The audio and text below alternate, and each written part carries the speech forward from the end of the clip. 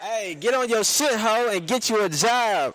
I heard you tried to sell pussy, but your pussy got robbed.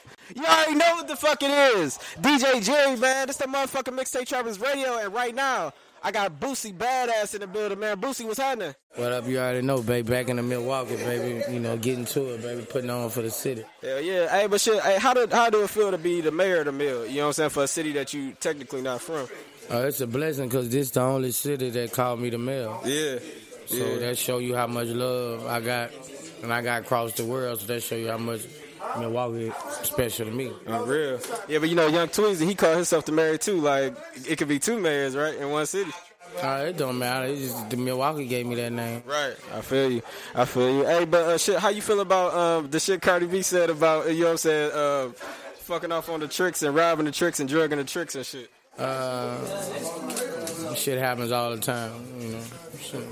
If you're in the streets, if you know about the streets, shit happens all the time when you're in a lifestyle. For real. Yeah. On the real. Hell yeah, man. I've been listening to you since I was in high school, bro. I remember Swerve and all that shit, man. Like, I feel like you solidified yourself as an artist. You know what I'm saying? Like, you one of them artists, not comparing you to Ice-T and Too Short, but I feel like you always gonna get booked. Like, no matter what. Like, you ain't even gotta have no hot song. You always gonna get booked. You always gonna get the bag. Yeah, I'm getting to the bag.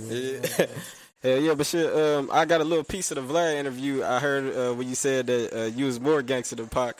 And I just wanted to know, like, if you was in Pac's situation in Vegas, like the 05 Boosie, what would the 05 Boosie did in that situation?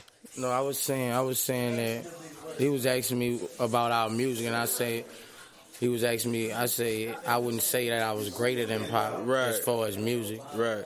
I say, but on the streets, you know what I'm saying, I'm a little more physical than Pac on the streets. That's all I said. Right. People trying to flip it the other way, but that's all I said. Right. But what you would have did in that situation if you was Pac in Vegas, the 2005 Boosie?